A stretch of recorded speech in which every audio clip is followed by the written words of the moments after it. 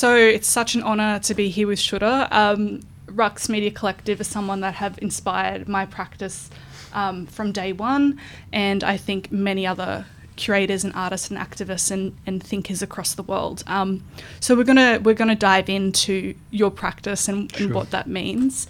But first, I just wanted to give a little bit of context about why I'm sitting here with you and what our relationship is as well, and perhaps also to Shura, your relationship to Brisbane and Australia in terms of showing here before. And I first came across Rux Media Collective's work in 2012 when I was part of an initiative called the Gwangju Biennale Independent Curators course.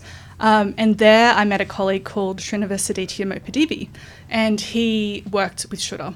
And during that process of sharing and other curators together, we were able to uncover Rux Media Collective's practice.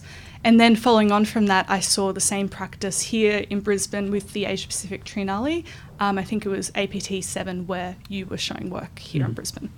Following on from that, in 2015, you presented 2 iterations of new work here in Brisbane at the IMA, which was fantastic. So we had Memoraphilia and the Time Symposium, which was amazing events that happened here in Brisbane under the directorship of Aileen Burns and Johan Lund as part of the series called What Can Art Institutions Do?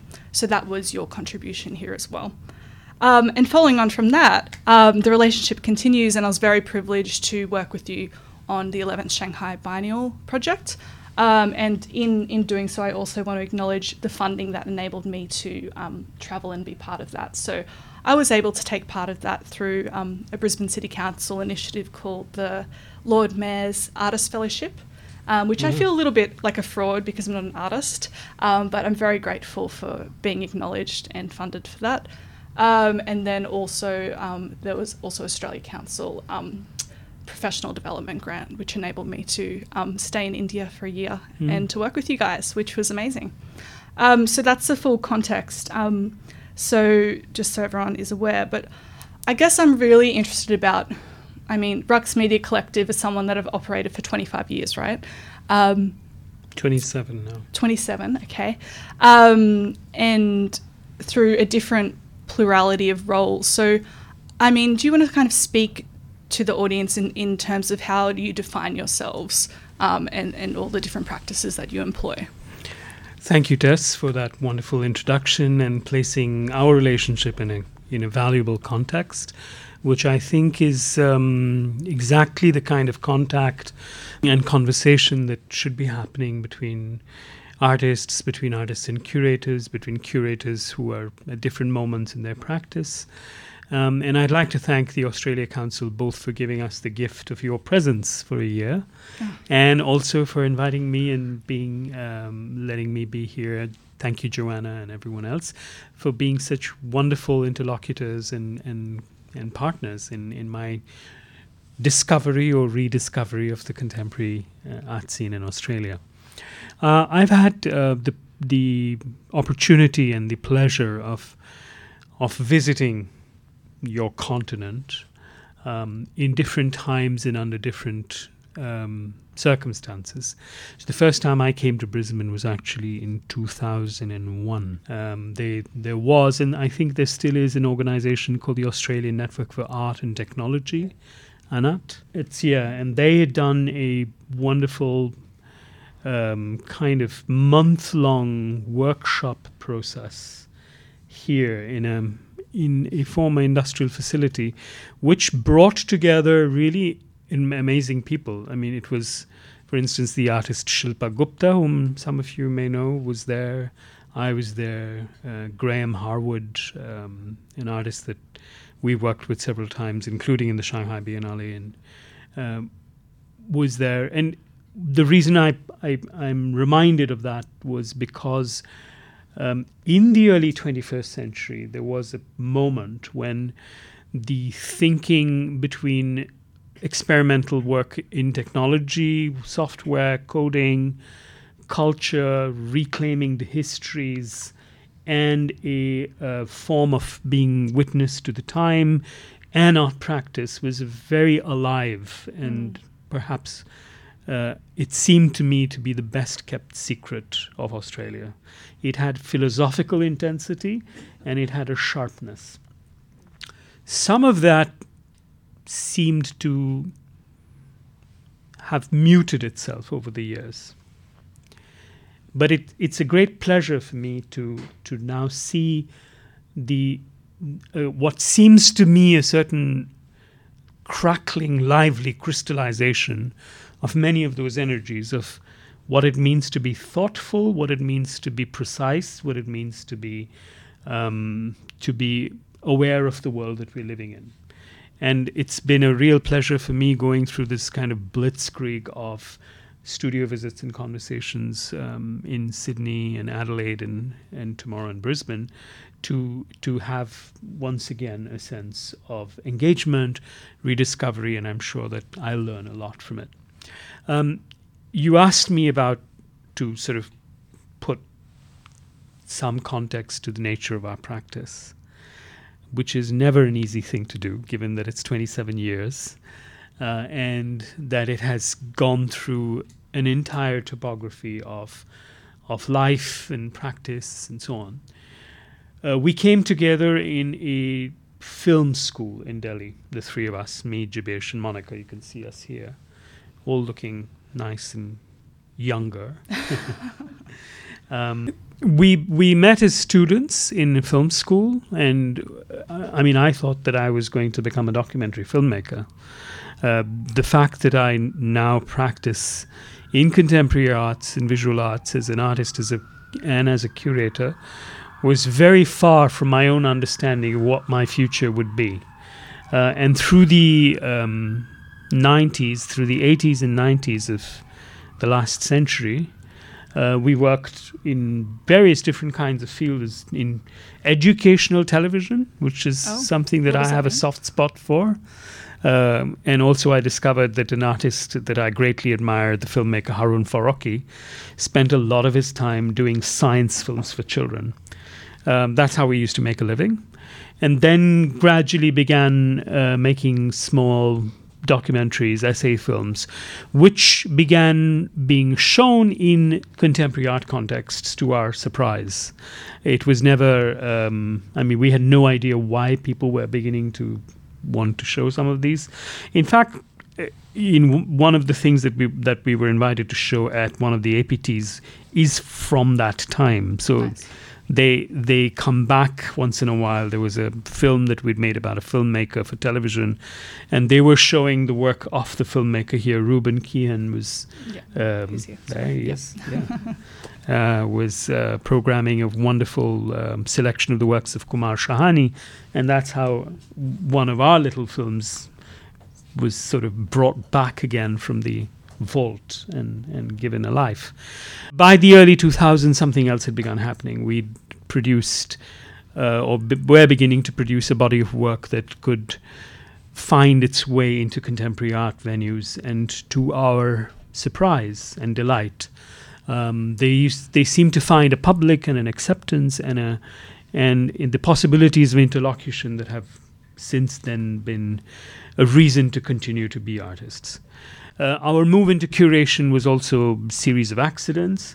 I know we will talk a little bit about an institution an initiative that we co-founded called Sarai, which was like a interdisciplinary platform for research and practice between different kinds of people who could be artists, who could be people working with open source software, who could be philosophers, who could be historians, who could be graphic novelists. And for 12 years, Jibesh, Monica and I were very engaged in the day-to-day business of making this beast live. And willy-nilly, we realized later that a lot of what we were doing by making it alive and keeping it alive was, in a sense, a kind of practice of everyday curation. It becomes the foundation of the way we think curatorially, although, again, when we were doing it, we didn't understand that this was curation. Right. We had no name for it. We had no words for it. Other things happened. We were invited to curate one arm of the European Contemporary Art Biennale Manifesta, and then Shanghai with which you worked with us, and now it's the Yokohama Triennial with other things in between. We just finished last year a show at MACBA in Barcelona, which is again a kind of group show positing a new set of futures for contemporary art. So lots of things have happened on the way. We've worked meanwhile with architects, with theatre producers, with writers, with graphic novelists, with software programmers, in the spirit of the extension of the conversation that we have amongst ourselves. And RUX, the people have often asked me, how is it that we continue over these 27 years? What is the secret, if you like? There is no secret other than the fact that we argue and fight and disagree with each other every day. You've been witness to the intensity of those disagreements, and maybe but that's the engine that keeps things going in a way. So I don't know if I've done justice to some Absolutely. of your question. Yeah. Thank you so much. Yeah, I think it's really interesting because I think, at least I feel in Australia, there is a hesitation towards an argument. There's a hesitation towards a confrontation. And there's almost this sort of politeness that emerges. So for me, particularly when I did come to your studio and found that head-on confrontation was actually very refreshing from an outsider's perspective. And I mean, to me, there's no surprise that that's what has been the engine that's driving you, because it's been the advocation for how each of you bring forth your own individual voices within a context. And of course you are Rux Media Collective, but you're also Shura and Monica and Jabish, and you do really bring that together. And I think, why this conversation is so much more richer here in Brisbane is because there is such a strong history of artist-run initiatives here. And I think there's a strong initiative of artists working together. So I'm very interested to sort of bleed these edges together as well. So that's why I did ask a little bit more about Sarai.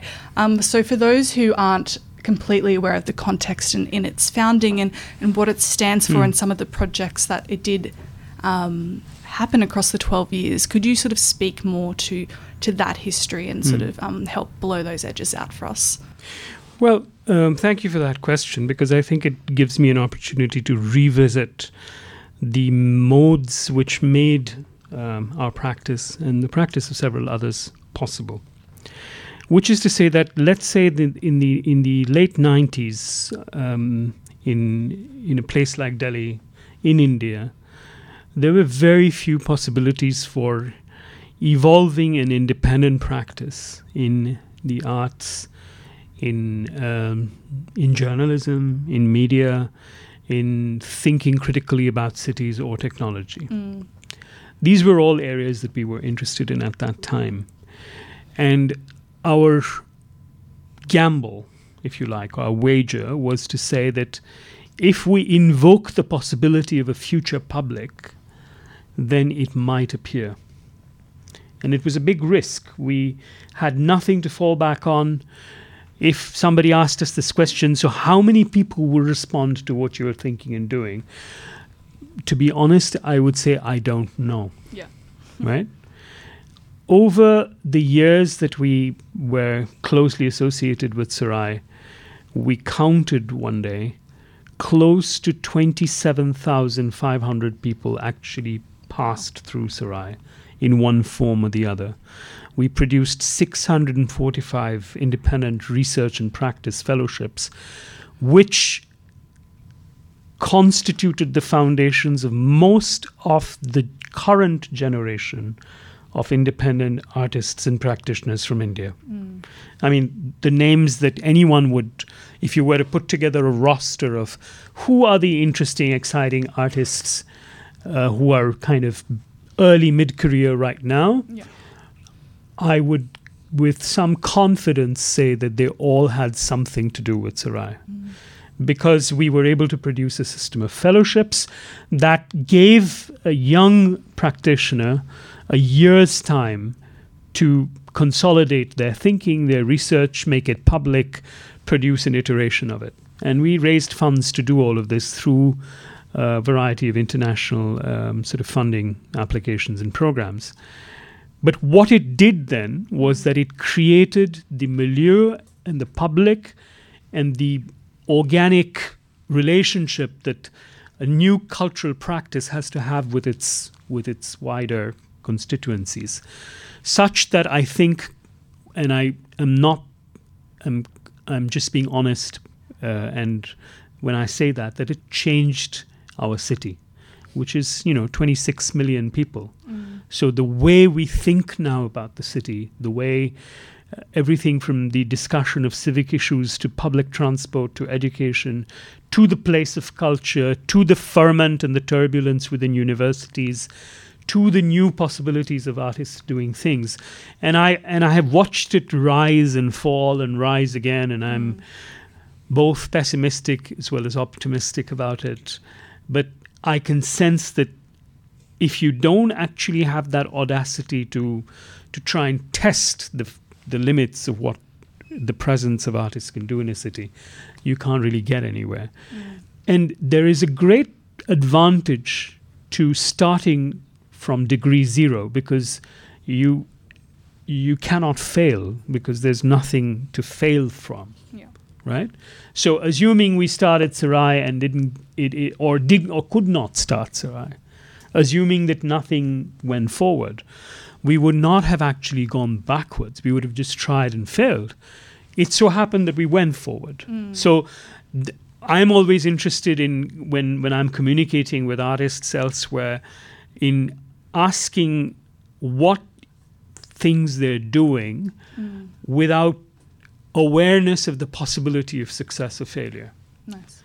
Because it's when they are free of having to know that they might do something which is really successful that often the most interesting things come up. Yeah, absolutely. And I feel like that's a nice way to pivot off that, is this conversation of funding. And obviously, what you're speaking about is that Sarai emerged out of a context where there wasn't a Sarai before and there wasn't fellowships before, right? And you self-funded to make that happen. So raised the funding, didn't self-fund. Used your skills to obscure other funding to come in. But I'm interested in like this idea of freedom and what comes out, like what scope of that was possible within the fellowships, in terms of what did you see come out of those fellowship programs? Can you think of any case studies that really emerge out of those? Sure. I think distinct genres came out of it. Everything that we know of as performance art in India today came out of the Sarai Fellowships. It came out of, because nobody had done performance art before. So, and some of the people who were doing it didn't even know that they were doing performance art. We had a gentleman who worked as a clerk in a bank by day, who is now one of India's foremost performance artists. He worked in a little obscure bank branch. His name is Inder Salim. He's well known in the world now. But he said he wants to, when he's not working in the bank, he wants to produce a new way of being, was his words, right? So we said, okay, that's good enough. A lot of people who did work with sound art, which didn't have traction before, started happening. Artists whom you might know of, like Rohini Devashar or Pallavi Paul, who must come to Australia, because they're both engaged in thinking about big skies and the earth, who were interested in the intersections of science and art and serious astrophysical research or forensic investigations. They produced their work within the Sarai context as fellows. The entire genre of the graphic novel in India, which again has gone places, and the artists like Sarnath Banerjee, for instance, came out of Sarai Fellowships. Long-form journalism of a new kind emerged out of it. Different forms of reflection on the histories of political activism emerged from it. People who worked on questions that were as difficult as the fate of political prisoners, to the question of capital punishment, to the earliest iterations of the cultural expressions of the queer communities in Delhi emerged out of Sarai. These are all relatively these are all now flourishing in relative spaces of comfort. But in 2001, that was not the case. Yeah. In 2002, that was not the case. So our concern was to be able to find a mode for people to say new things without being threatened, and also without feeling too special. Right? That was just normal. Yeah. Yeah. I think that's, this idea of what you spoke about before in terms of programming and not really realizing that was a curatorial act in a way. Can you speak towards, like, in your opinion, how do you think those early days have fed into your realization in terms of Rux Media Collective now approaching major international curatorial projects? How, is there a translation there from that early days to now? I think there certainly is. First of all, there is an awareness of the significance of a conversational mode. So even when in Shanghai, for instance, you were part of the collegium that we constructed, we were very clear that a curatorial intelligence needs to produce a sort of fractal universe of its own, that there needs to be a kind of give and take of ideas and conversations between and across methods, between and across even generations, and that it is having drawn our strengths from a collective practice, we knew that the idea of individual genius was not our strength. Yeah. We were individuals, but not geniuses. And that was actually the starting point for saying that what we need is to create a climate of interlocution, of conversation. So that was one. So Sarai, from its very inception, had an emphasis on the conversations between people who would otherwise not be talking to each other. Yeah. That was one of its core beliefs. I think that translated into our curatorial practice and method. The other thing was to be surprised by the things that people do and to open themselves to their surprises, to encourage people who are not necessarily recognized as artists to recognize the aesthetic strength of their practices. So whenever we've curated, we've invited people who might see themselves as librarians, as doctors, as physicists, as writers, to consider for a moment what it means for them to pretend to be artists. And at the same time to work, of course, with artists. But if you bring in a librarian into a conversation with contemporary artists and say, we have to work towards the building of a biennial, something interesting begins to happen, right? So I remember that when we did Manifesta, one of the people we invited was a librarian obsessed with creating taxonomies for free software records. Wow. And I think they produced something really beautiful. We invited a conservation architect, Pedro Otero Palos, who is now a very well-known artist. He's showing in Venice and whatever it is. But his basic practice was the cleaning of buildings. He would attach latex films onto walls and clean the dust off the buildings. And we felt that practice of taking the dust off the wall was actually making an impression of time. And they could be seen as objects in their own right. And when we invited him to be a part of the biennial, his initial response was, but, I'm not an artist. And then we said, well, that's what we said when we were invited for the first time. Right? So, and Sarai had that spirit of inviting people or opening doors for people to reconsider their own practice in the light of aesthetics, in the light of what it means to pursue aesthetic as an ethic in the world. And finally, the question of building a body of work that tries to present itself not necessarily as information, and I'm not particularly convinced always of the pedagogic role ascribed to contemporary art, but as an engine for thoughtfulness, as an engine for the asking of questions, as a way of moving forward with unexamined realities. These are three things that came directly to me from the Sarai experience: collaborative energies, the invitation to new practices, and an emphasis on thoughtfulness. I feel I'm very interested now in rolling off this, is thinking about what can curatorial practice be, right? Because you're advocating that collaboration is at the heart of what you both do as a practice and as an artist, as an art collective, but also how you approach curation and considering what can an artist be, or opening up that possibility for people as well. So there is a lot of conversation, I feel like, in the curatorial field about what constitutes curatorial practice.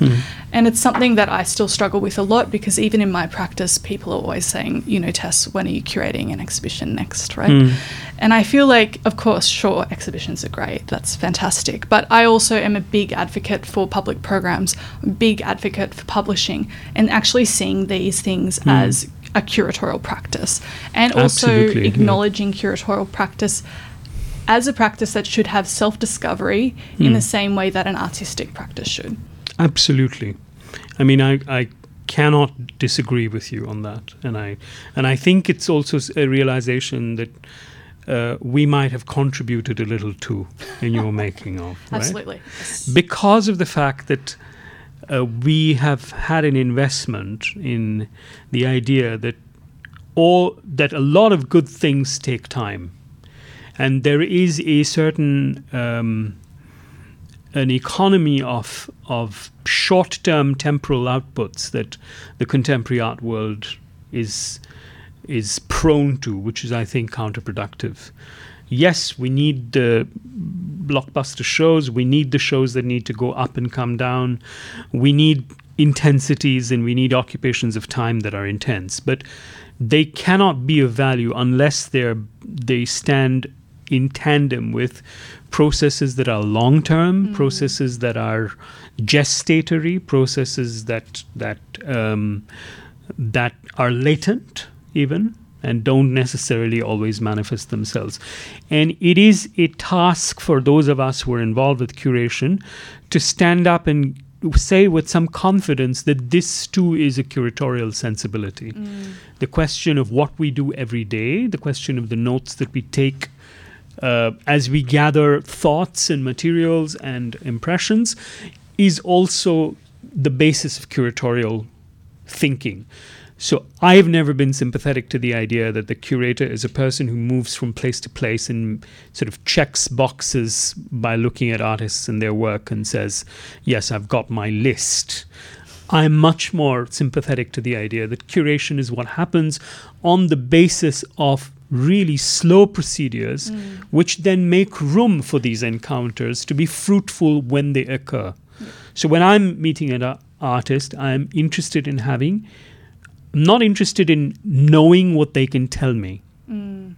Because if I have an apparatus of curatorial assistants, for instance, you were a very capable curatorial associate, you would produce those dossiers for me. So I don't need the artists to do that, the pitch, in a sense. What I'm interested in as a curator is to step into the conversation that they're having with themselves. And see where I can position myself along with that. Now, institutions such as the IMA or other places that you're lucky to have in Australia, because they occupy, they do things every day and all the time. They're not just producing, the seasonal extravaganza. There's a certain dailiness to the work. I mean, I just came from... the space called ACE in Adelaide, right? Where Liz Where has you come were. from. Now, there's an exhibition there of an artist, Elias Alavi, and what impressed me was not just the quality of the work, but also the fact that there was an element of daily making, of periodic, episodic making, the construction of little spaces of homeliness and belonging that he was doing with people in the community, that is actually may not be seen as part of how the show manifests itself. But curatorially, that for me, is a very important move because it thickens the occupation that that artist in that show makes of time in that particular space and building. So these processes are vital. I mean, to curate is as much to preserve as it is to poison. Right. Because, there's this old debate about the etymology of the word, but the curare, the poisonous herb, which was used in South America a lot, is also somewhere a shadow on curare, the Latin verb from which we get curating. And we have argued in a text that we've written called Towards a Slow Motion Biennial, or we've argued for biennials at the outer edges of the solar system. I mean, these are speculative possibilities. We will never in our lifetime be in a biennial at the outer edges of the solar system. But it is only to disturb the territorial conceit or the temporal conceit of an exhibition, saying this is about here, now, this. Contemporary art will, if it is of any value, it has to be relevant 5,000 years in the future. We have to understand that just as we look at art from 5,000 years ago and it keeps us alive right now, the work that we're doing, all of us, should have something to say in the remote future. We need to curate for those possibilities. Yeah, amazing. I love that. Thank you. That's fantastic. Maybe to go now to speak about, these wonderful ideas about what curation can be, maybe to anchor that now in your curatorial practice in something more recently. For the people here today, could you speak a little bit towards the specifics of the Shanghai Biennial? Sure. And I have a few images here Yeah. up as well. Well, the invitation to do the Shanghai Biennial was a great challenge because, of course, we were very excited to work in a society like China, where there's so much energy. You can sense that. There was a certain commitment to the idea of thinking about the future of forms, the future of forms of living as well as of practice. And between Monica and me, at least, we had an overwhelming and growing interest in Chinese science fiction when we were beginning to think about the Shanghai Biennial. And we were early readers of Cixin Liu's Three-Body Problem before it became the great sensation it has now become. And that book was an important starting point for us because the Rux Media Collective is a three-body problem. Yeah. I mean, the three-body problem in physics is if you have two bodies in space, the relationships between them in terms of their gravities and their electromagnetic forces are simple to compute because they're just two of them.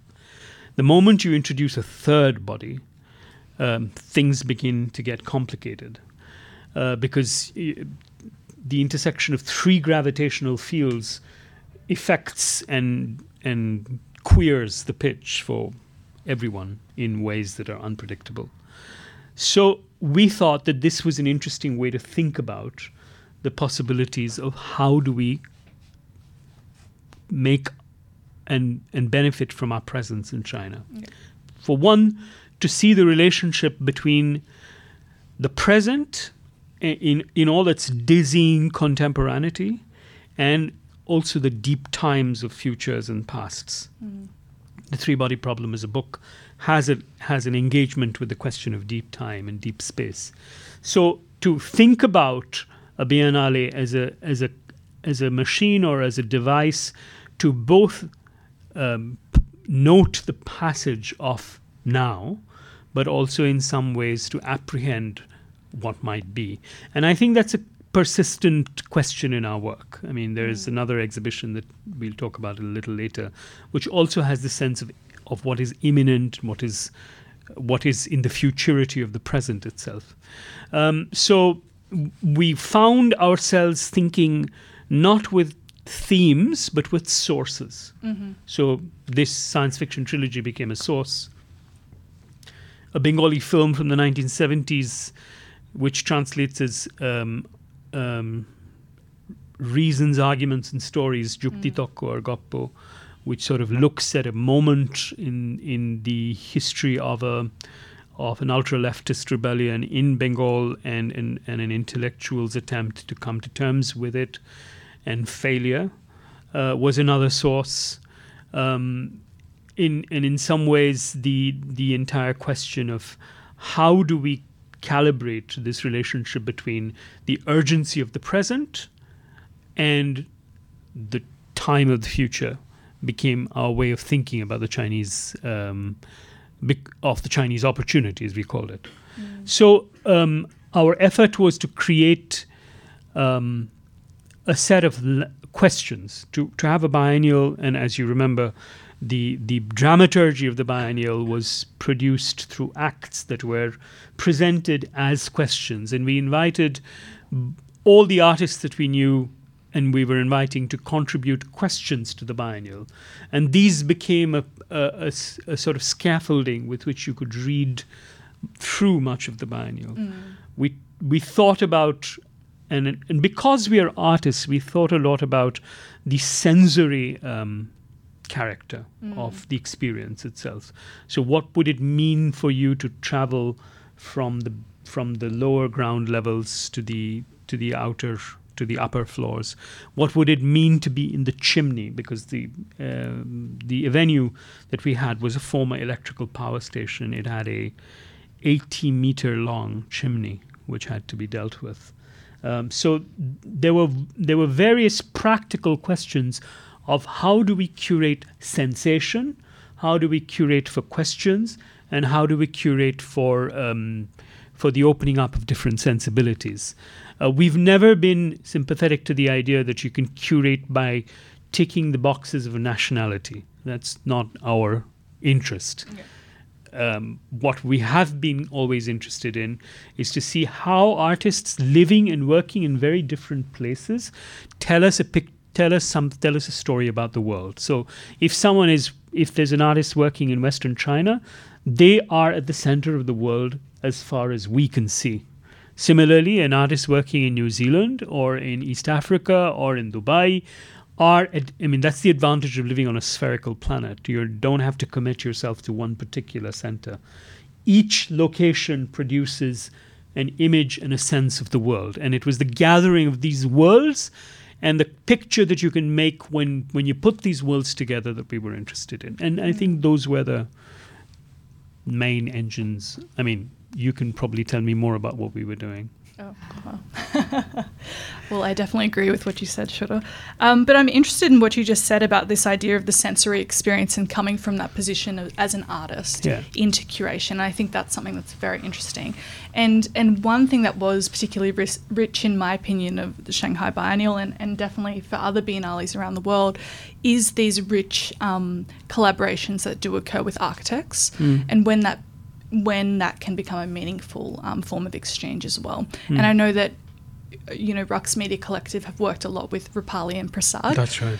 Who are Mumbai-based architects and theorists and thinkers. And artists now. And curators now. They've become curators. Okay, there you go. Yeah. So, I'd love to hear you speak to that as well, and that side of exhibition making and exhibition design as well. So I think, you're very right in the sense that the starting point for us is that space is a sensation.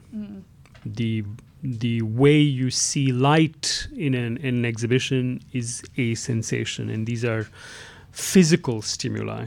The light is photons hitting your retina and then being processed.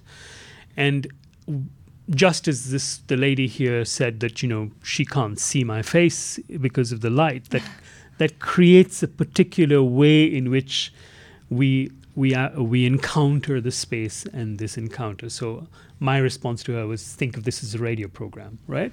So then the presence and absence of light in the room becomes a curatorial question as to how do we position what's going on, right?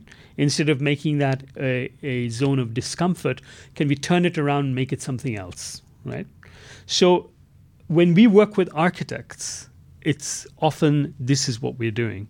We're saying the exhibition architect is not just creating the carapace or the scaffolding for the positioning and hanging of works, but is creating folds in space which must be seen as part of the aesthetic experience.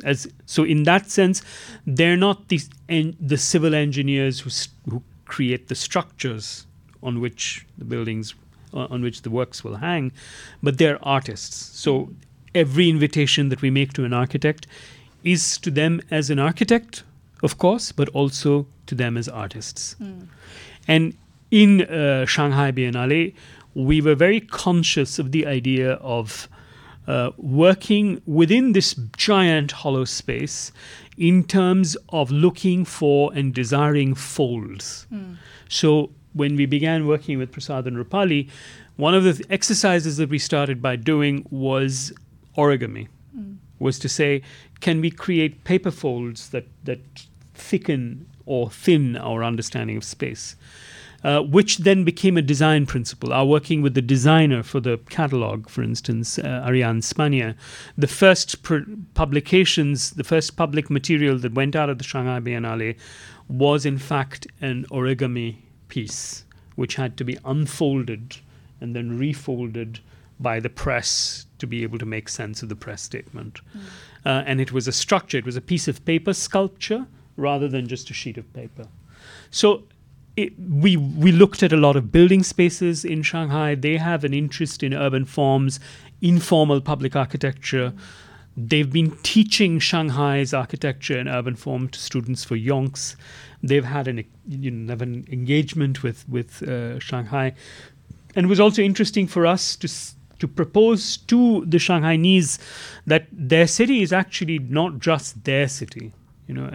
A world city like Shanghai, in a sense, belongs as much to architects who've been curious about it in Bombay as anybody else. And in China and Japan, there's a consciousness that Japan and China are important for themselves and for Europe and America.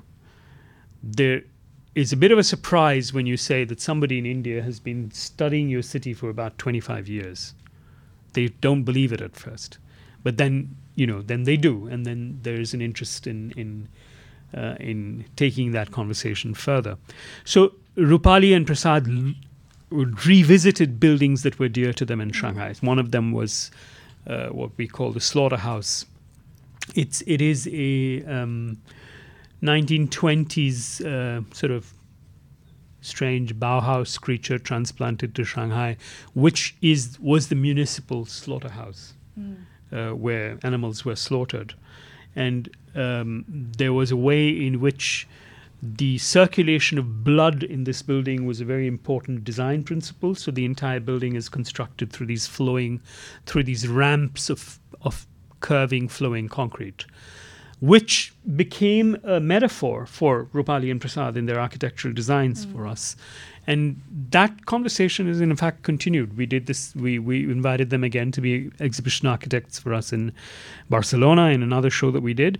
And in each of these instances, it's an understanding of space as and its sensory properties, its sensate properties, its capacity to make you feel, I think that when you enter a room, it either makes you take a breath in or take a breath out. And that inhalatory or exhalatory impulse are as basic as everything else that goes on. And that's how we work together. Absolutely. Well, thank you for sharing. I'm interested in what you just said about Shanghai being a place that's for everyone, right? But the tension that comes with a city like Shanghai with the rapid urban development is that who is losing out on that conversation? And I think one very interesting thing that came about through our Biennale, Why Not Ask Again, was this idea of 51 personae and these outreach conversations that could actually happen in the community with people who perhaps might be considered disenfranchised in this context of Shanghai. So I'd love if you could share a little bit more about that programming as well. Well, that's a very interesting question because very often curatorial interventions in cities are like the visits of spaceships. Yeah. The biennial is something that comes from outer space, occupies a big building and then leaves. often producing vectors and zones of resentment, sometimes which are waiting to voice themselves. There are enough people in cities that are always waiting to say, told you so. Contemporary art is alien and horrible and no one should ever have anything to do with it. So, and these tendencies feed off each other, right? The hauteur and the disdain of the curators for the city and the inverse snobbery of the city for the curator, right? We've always felt, and this was part of the Sarai experience, was that you need to always engage in some kind of a conversation with key stakeholders, acknowledged as well as unacknowledged in an urban space. This goes back to the time that when we did Manifesta, the European Contemporary Art Biennial, where we were located, as you often are in Europe, in former industrial facilities, in an aluminium factory, surrounded by other factories in which there were factory workers who hated the idea that people would come now to look at contemporary art. The first thing that we did when we got there, we said, let's have a tea party with all the factory councils of the surrounding factories. And it was just an icebreaker, and we took advantage of the idea that we were stupid foreigners anyway, so you can always say, I don't know anything about your life, you have to tell me everything, right? And then these middle-aged, working-class Italian men and women, brought up on a diet of xenophobia, had to actually engage through this question of these regular tea parties that we did with these people, to be able to say that, okay, now we are neighbors and let's find a way of being in and out of the space. In Manifesta, one of the ways that we found was to have an entrance to the exhibition which was only for the people who were part of the town, for which they never paid. Okay. And the point was, we said, you don't have to go and see the rest of the exhibition. This is just, there was a space that was opened.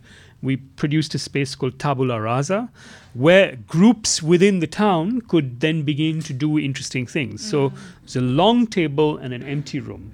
And every week, something or the other would happen. If you go to industrial contexts, people who work in factories often have very fascinating hobbies, and they meet for hobby groups. Wow. And one of the things we found was that there was a hobby group in Bolzano in Italy that basically met to only listen to shortwave radio broadcasts in languages that they did not understand. These were 50-something-year-old men and women, tired after a day's work, would just switch on the radio together. So we said, all right, we would invite you to produce a symphony on this table of shortwave radio broadcasts that you curate. Wow. And it was a beautiful thing because it had all these beautiful shortwave radios and they were listening to, and it created this hum of, or similarly, there was a mathematicians group. We said, why don't you write the thing called the Bolzano equation? There was tap dancers, so we said, why don't you do tap dancing on the table? Now, 51 Persone in Shanghai was a flip of this. Right. Instead of bringing the town to the exhibition, we said we will take the exhibition to the town and find ways of engaging with very different kinds of communities who are doing different things. And we had a wonderful collaborator in this, Chen Yun, the great heroic, Chen Yun, who is a sort of public art programmer and editor in Shanghai. And she worked with a community organization in the middle of one of the tightest communities threatened by redevelopment, Xinghai Town. And she curated a program of 51 episodes which contained or tried to express the life and vivaciousness of a city like Shanghai, which included a football team entirely made up of former thieves. Wow. They did, like, that was their thing. We used to be thieves and now we're football players. There was the ladies tango dancing group. There were, of course, people who had all sorts of different collections. China is full of people with mad collections, and they would produce little events and so on. There was a group of gentlemen who were interested in haunted houses in Shanghai, and they did a haunted house tour. So there were all these sort of very different things that enabled the city to kind of whisper to itself, not talk, but whisper to itself. Yeah. And that was what the 51 Personae did. And it's quite okay, in my view, for these processes to have autonomy from the main program of the exhibition. They don't have to have things that go on together. Sometimes it's great if they do, but they're on their own planet. Well, I think that was what was, in my mind, quite interesting, because it was this this thing of this major biennale, and we did have international artists coming from 40 different countries to be here, and we did have those artists actually go out to the communities that these events were going on. So there was this like overlappage in terms of the Biennale program, but then also having these very intimate encounters with what was really happening in the city as well. I mean, the crucial thing was devising a calendar so that you could book your time, let's say, with the Association of Haunted House Explorers, to be able to be with them, because they were not going to be available all the time. All these people have things to do, so we worked very hard on the calibration of a calendar. And I mean, to me, that goes so much more beyond actually, it's not just a showcase for me, it's about advocating for a practice then, and for advocating for the importance of these practices, and also in terms of them acknowledging their skills within a changing environment, within a developing world as well. So I think there's something special that emerges there from those conversations. So moving forward, we've heard about Shanghai, which is fantastic, thank you. Maybe let's move forward to your conversation that you spoke about earlier with MACBA. And do you want to tell us a little bit about this show and the context for that? The show we produced in MACBA is called In the Open or in Stealth. And it again grew out of a conversation with Ferran Barenvliet, who is the current artistic director of MACBA in Barcelona, about thinking about what can a museum such as the MACBA, which has got a big presence in Barcelona, how can it begin addressing its own future? And we said that then let's think of, and this was naturally a development from Shanghai, let's think about immanence and futurity. So what are the ways in which artists, for instance, are eavesdropping on the future in their practices? And that was our question. So we began being curious about what artists see as what is imminent. So to give you an example, with Rohini Devasher, an artist who came out of the Sarai experience, she began to be very interested in the production of hybrid life forms, because she said that we all assume that evolution has ended, whereas in fact it hasn't. The processes of natural selection are continuing even today. So she said it's actually interesting to think about what will happen to plants with the presence of human beings, let's say. What accidents and runaway propositions of new life can emerge, again, not just now, but in the remote future. So she created a sort of fanciful structure for thinking about the future of organic life. We were looking at one of the artists that we decided to include in this exhibition was a robot. Okay. Tell us about that. Was a computer. It was an artificial intelligence engine that had actually created the world's first computer-generated poem.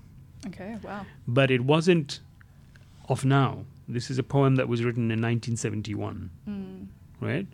So it was before people even began thinking about these things before people thought of AI. They were thinking of robotics, but not of AI. So that poem was the artwork, and that particular computer was the artist. We were keen to think about the materiality of consciousness itself.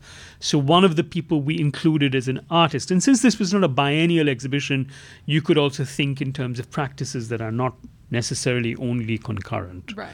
So we invited, and we were lucky enough to get drawings from the estate of Alberto Ramon y Cayal, who is, who is a pioneering late 19th century, early 20th century neurosurgeon and neuroscientist in Spain, who did the earliest and very precise drawings of the nervous system, and which is why we know that there are things called synapses and gaps between our nerves through which messages circulate. If you look at those drawings, they are stunningly beautiful, right? So we were thinking that this is a man who's actually talked about and understood the material structure of consciousness. So in a sense, he's been able to gauge the fact that thinking is a matter of salts and what happens in our nervous system and the electrical discharges and so on. And so these drawings became a part of it. We were looking at the work of an artist that we really admire, John Gerard, who's from Ireland. And he produces virtual reality simulations, which look totally unlike virtual reality. They look like they're unfolding in real time, as if they're documentary footage. But in what he was doing was, for instance, he was looking at one of the early animals in space, a frog that was sent up into outer space, and its kind of balletic movements. So all these were intimations of futurities for us. And this exhibition also had a kind of science fiction slant going through it. Again, working with many sources, many itineraries of objects, stories which we shared with artists, and the sharing of the stories became the groundwork for the responses that they would do. Yeah, fantastic. Heard a lot about curating, and I'm conscious that I want to ask you about other things as well. I'm really interested, Shuda, we spoke a little bit before we came on stage today about this idea of you as an individual and how you negotiate your practitioner as what might be called an activist. Correct me if you don't identify with that.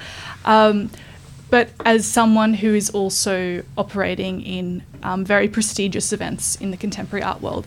And the reason why I'm asking that is because I do feel that in Australia there is a very strong history of activism that integrates its way into practice. And I think here in Brisbane we're very lucky to see artists that are working in that vein. I know you have quite a different approach to that, but I'm very interested in how you negotiate that as a practitioner and how that bleeds into each other, if you could speak to that. Sure. Not an easy question, but we'll try. Before I begin trying to tackle what that means, let me say that I hope whatever activism people are doing in Queensland will eventually stop the obscenity of the Carmichael Adani mine, which is not just destroying things in this country, but will also end up destroying a lot of things where I come from. It's a form of rapacious runaway capitalism based on absolute corruption, which is destroying the substance of democracy and politics in your society as well as in ours. So it's not welcome to country, it's just... Yes, anyway. I'm sure a lot of people agree with that. The reason I say that is because I think that these are moments where we all have to think very seriously about our place in the world.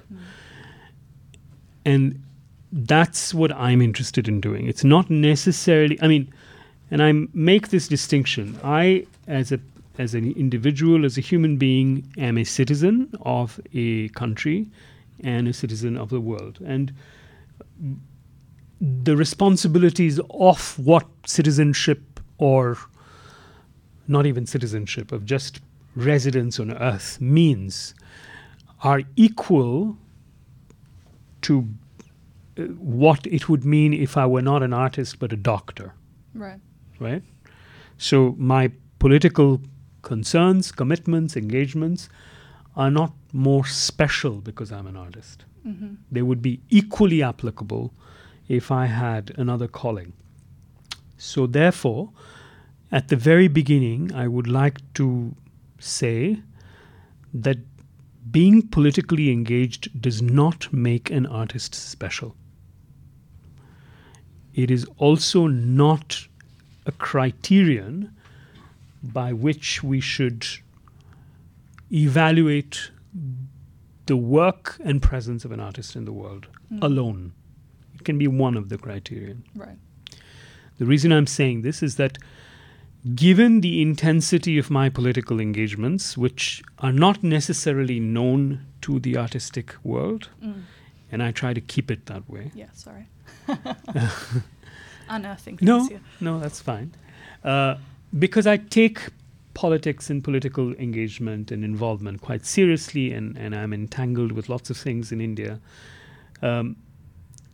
That produces in me an occasional bit of slight impatience with the rhetorical deployment of political themes in artistic work for its own sake, as a gesture signaling the relevance of an artwork. I think all artwork is relevant, and all artwork at all times is political. Right? The people who make extremely formalist statements are also making political work, and whether they like it or not. The person who's exhibiting difficult and fraught histories as the first thing you encounter in an artwork is also making formalist commitments, whether they like it or not. So I see this as a question that has to be answered and understood in all forms. Having said that, as a seriously politically engaged person, I am always hyper conscious of the efficacy of the deployment of political language in artistic practice. So when I'm wearing my political hat and I'm looking at activist art, one of the questions I'm asking is, does it work? Does it do what is necessary? Because if, as an activist, you have to achieve outcomes. Right. Does the presence of activist art in contemporary art museums or in institutions achieve the necessary or desired outcomes, or do they achieve other outcomes? Because they always achieve outcomes. But how do you measure that?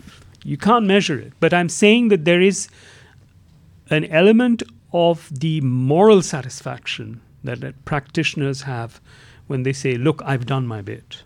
Right. My concern is that moral satisfaction should not be achieved so easily. If you are interested in political engagement, there is, of course, a world of political action that needs to be engaged with on a serious basis. You can't solve that problem by a gesture. I mean, I'm not saying you can't make that gesture. Of course, people can make any gesture they want. But I don't think that they I think there should be a continuous asking of a question of the efficacy of gestures.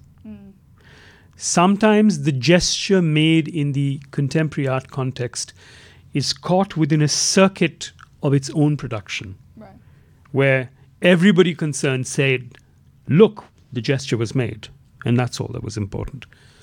That may be important in certain reasons. There may be an importance where a gesture needs to be made and seen to be made for historic reasons, right? So the highlighting or bringing back to memory the questions of what was done with indigenous populations in Australia is a gesture that will need to be made forever and ever, perhaps in different ways, right?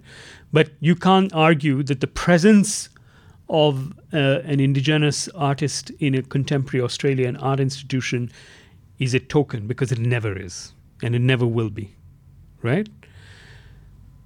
One can do these things of memory. And similarly, you can argue that the presence, I mean, we've just finished doing a big install on what happened to Indian soldiers in the battlefields of Europe and Mesopotamia in the First World War in the UK, in England. And it was basically looking at medical records. It was basically looking at processes of forgetting, and it was looking at the relationship between a diagnosis of psychological disorder and what was seen as the excess of poetry in this soldier's speech. I'm not saying that we did that to address a historical wrong, but I'm saying that we did that in order for us to understand as artists what living through conflict means. So when we do invoke political realities in our work, it's a measure of our attempt at understanding the world we live in. When I engage in political action, it indexes my effort to deal with life. Right. I don't confuse these two. I don't know if that answers your question.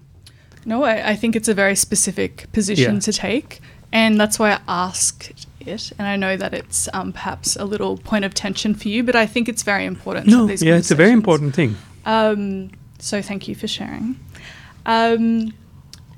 Rolling off that now, I guess I'm very interested. I mean, I feel like it's funny because I'm listening to you and some of these conversations that you're having about collaboration, right, and interdisciplinary practice. For me, I'm thinking about, would a scientist have or appreciate the validity of that conversation? And I feel like you're taking the position of that from the position of someone in a political sphere. So it's interesting that you become, that you are, a spike in your own wheel in a way. So just to challenge you a little bit, Shuta. But I think that's very interesting. I want to move now into your artistic practice, where it all began and where it's still going. And one thing that I thought was very rewarding in working with you as part of the Shanghai Biennial was this idea of the studio space, right? And the fact that you guys were working on this massive exhibition while also maintaining an artistic practice. And we had works coming in and out of the studio. You were producing films at the same time that you were making exhibitions. So tell us about how is your practice today, and what are you working on in terms of this position as an artist? The practice has to continue because that's first of all, it's the bread and butter, and secondly, it's the foundation of our thinking. The reason why we practice as artists is because we enjoy a process of thinking together. And in RUX, we've always maintained that there can be no distinction and hierarchy between thinking and making. That's why we do what we're doing. We do something completely different otherwise. So, in a sense, now, would I be somebody different if we were physicists in a laboratory? The scientist question. I think not. I think that and that has something to do with what we're doing right now. We're working a lot on questions of materiality and materials. We've just finished a work that looks at the histories of coal, not here in Australia, but in Britain and India, following the itineraries of George Orwell and his exceptional book called Road to Wigan Pier. I know you live in a state where there's a lot of coal. It's a book you must read because it's all about coal. And it's obsessing about coal. Did you know that the Australian Parliament had a piece of coal in their Parliament? I know, yeah. I know that your Prime Minister, what is interesting is that he dressed it up. He coated it with lacquer because he didn't want the soot to get onto his hands. Love it. That's an artistic act. Activist artist act in the Parliament. But, so when thinking about that, the reason why we did that work was to try and deepen our understanding of the relationship between energy, politics, and democracy. To try and understand what a different calculus of energy, what a different way of thinking about a grid would do to our understanding of the relationships of power. That was one. We are now going to start working on, we're very excited because we have been invited to the CERN particle physics laboratory in Switzerland and France, where the Large Hadron Collider is. And I think these invitations come partly because it's now beginning to be known that we're nerds about physics. And a good thing to be known for. Good thing, yeah. So, and that's going to be, again, taking this question further of how do you think about matter and its relationship to information and its relationship to energy, and what can that tell us about ourselves? I'm very excited in doing some research right now on the life of a very, very eminent British crystallographer, is what she would be called, Dorothy Hodgkin. She was the only British female scientist who ever got the Nobel Prize.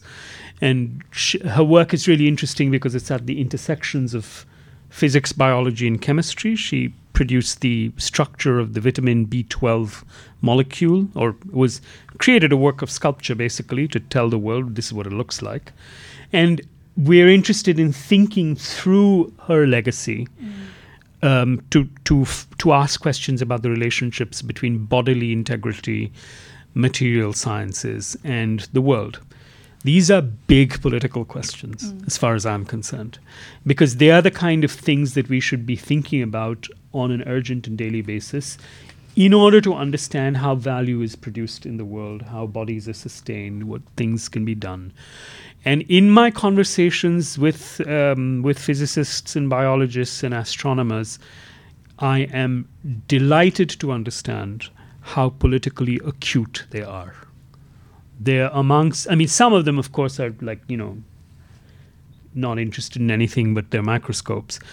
But the most interesting scientists for me are the ones that are actually aware and deeply aware of the relationship of the work that they're doing, the questions they're asking, and the future of the planet. And the future of working bodies, the future of what it means to be male or female, the future of what it means to be a laboring body, let's say. So this gives you an awareness of the kind of things that we're working with at the moment. When I go back, we have to produce a short children's film, which is an overdue commission. We've been wanting for a long time to make a film with the fairy tales that Karl Marx invented for his daughter. So while he was writing Das Kapital, he was also telling a set of fairy tales about machines that make machines for his daughter Eleanor. And we want to make a children's film about machines that make machines, Karl Marx and Eleanor. And that is a very attractive and fun project that we're looking forward to. Amazing. And where is that happening? We'll do it in Delhi, but yeah, okay. But it's not for anything. It's just something we've been wanting to do for a while. Amazing. Yeah. Cool.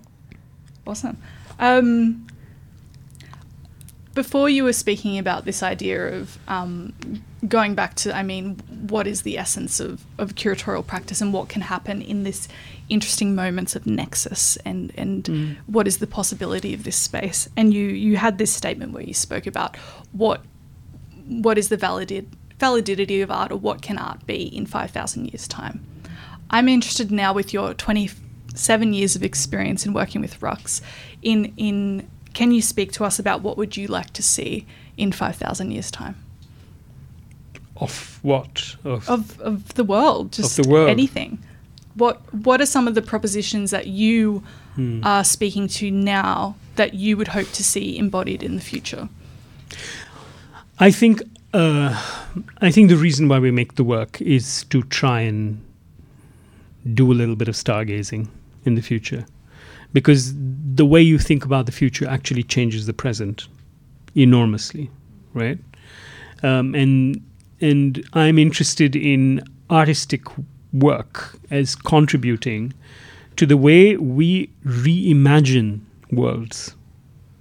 If there is activism to be done, I think that's a very good place to be an activist, to constantly renew and change the horizons of what we can imagine to be true and possible.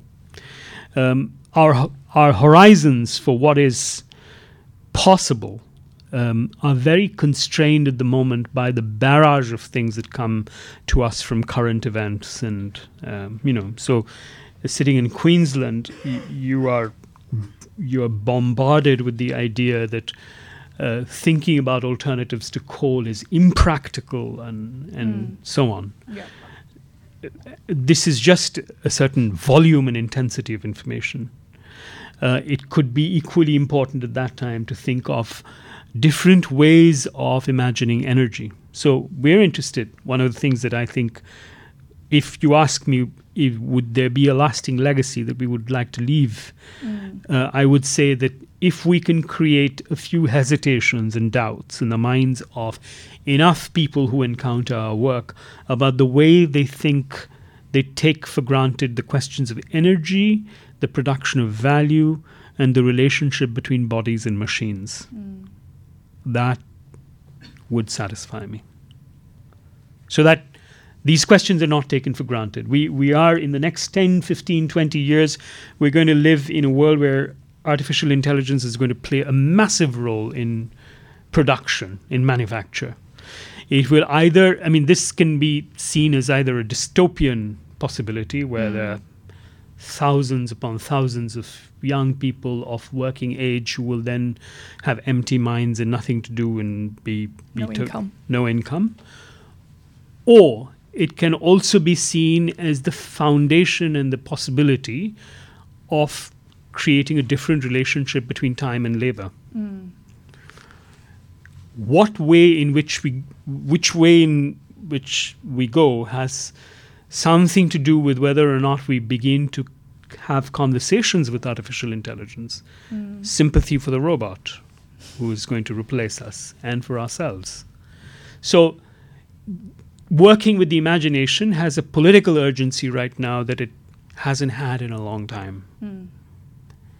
That's where I think we can do some things. Yeah, amazing. Fantastic. Well, I might leave it there because that's very inspirational. Thank you so much, Shuda, for our conversation. Thank you.